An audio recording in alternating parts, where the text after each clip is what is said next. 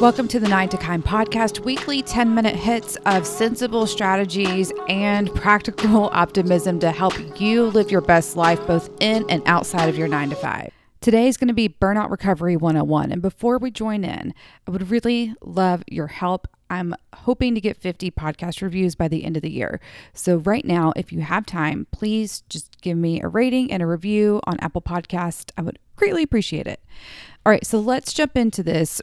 Burnout Recovery 101, and basically breaking down how we can begin determining the difference between a depressive episode and an episode of burnout and how they're similar, and then going into a few of those factors to consider when getting into burnout recovery.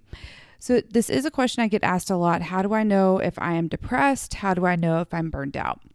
What's hard is that burnout and depression are very much the same.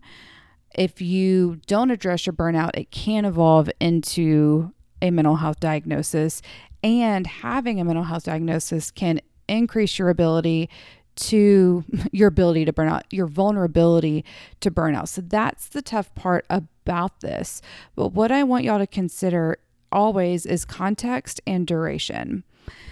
So when it comes to an ongoing mental health condition, the criteria that determines that is going to be in the DSM. And sometimes that criteria that you meet is a result of burnout. And at the same time, burnout recovery and experiencing burnout is going to be a little bit easier to identify the cause, and it's going to be a little bit easier to begin figuring out where to intervene. And why this is important is because we want to recognize that burnout, it is primarily a systems issue.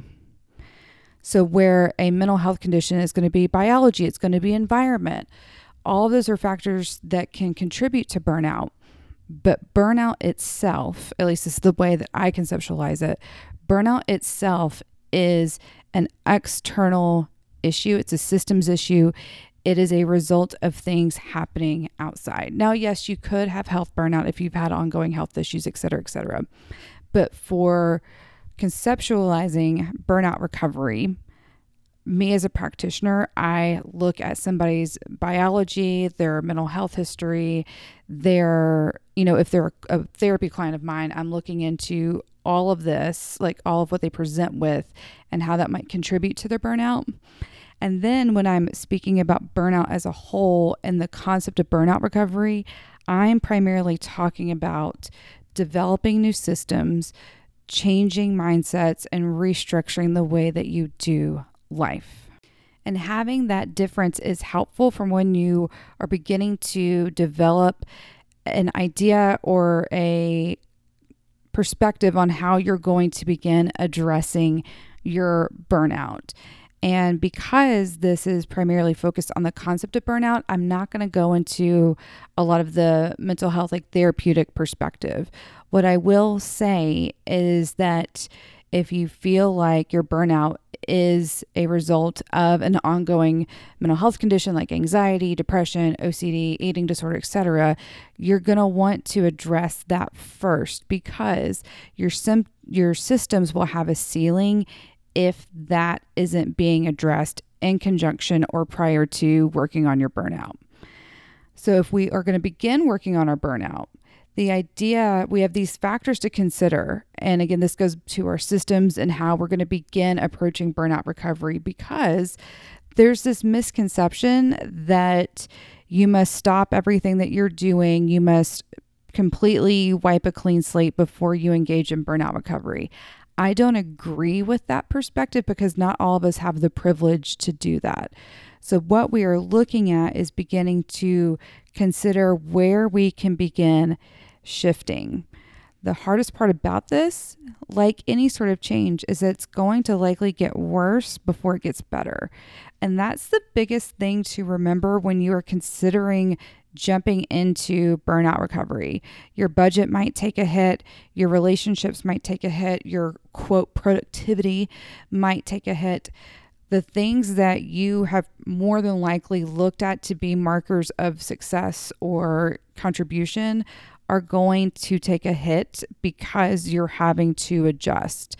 And keeping all of that in mind can be helpful for making sure that the process of burnout recovery is gradual and sustainable.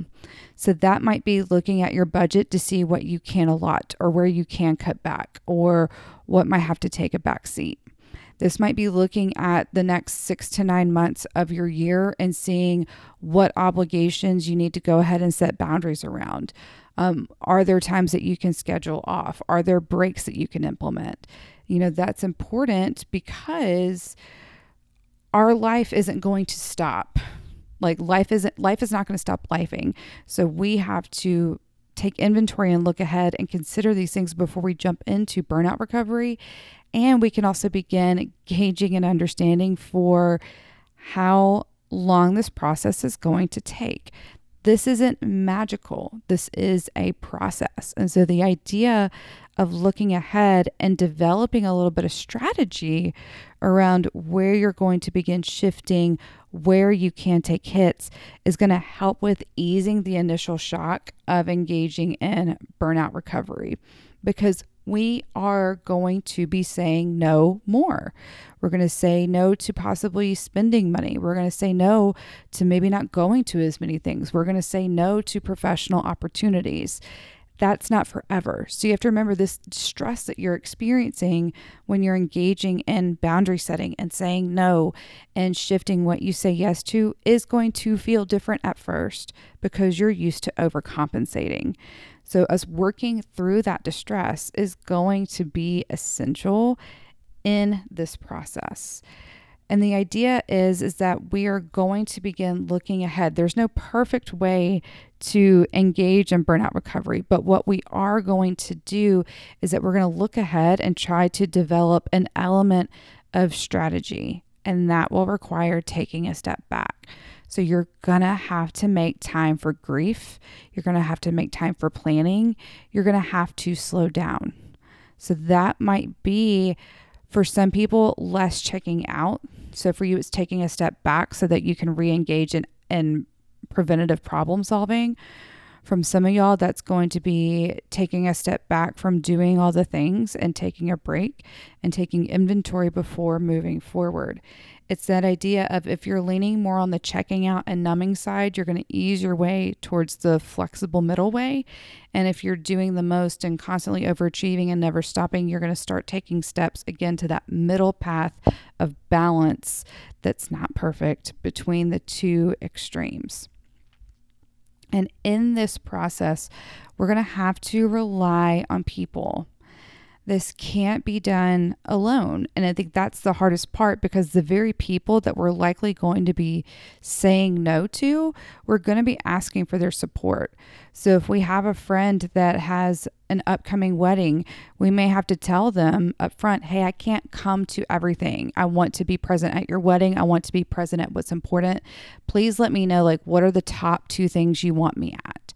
That might be telling our families around the holidays, hey, we are really trying to consolidate our travel this year, or we are trying to work on our budget this year because I'm taking a step back at work.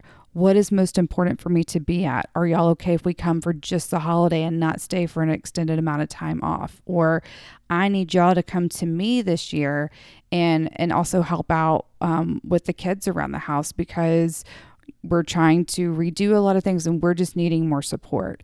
So the very people that we're going to be saying no to, we can also include in telling them, hey, I need your accountability with making sure that I don't bite off more than I can chew. So if I volunteer to host you a shower, I need your help also maintaining boundaries with me that I'm not allowed to do this. And that's that idea of evolving together and not being the sole responsible person for maintaining your pace as you go. Now, this will fall on you. This is important that you do, take into consideration that this will fall back on you, and you don't have to do it alone.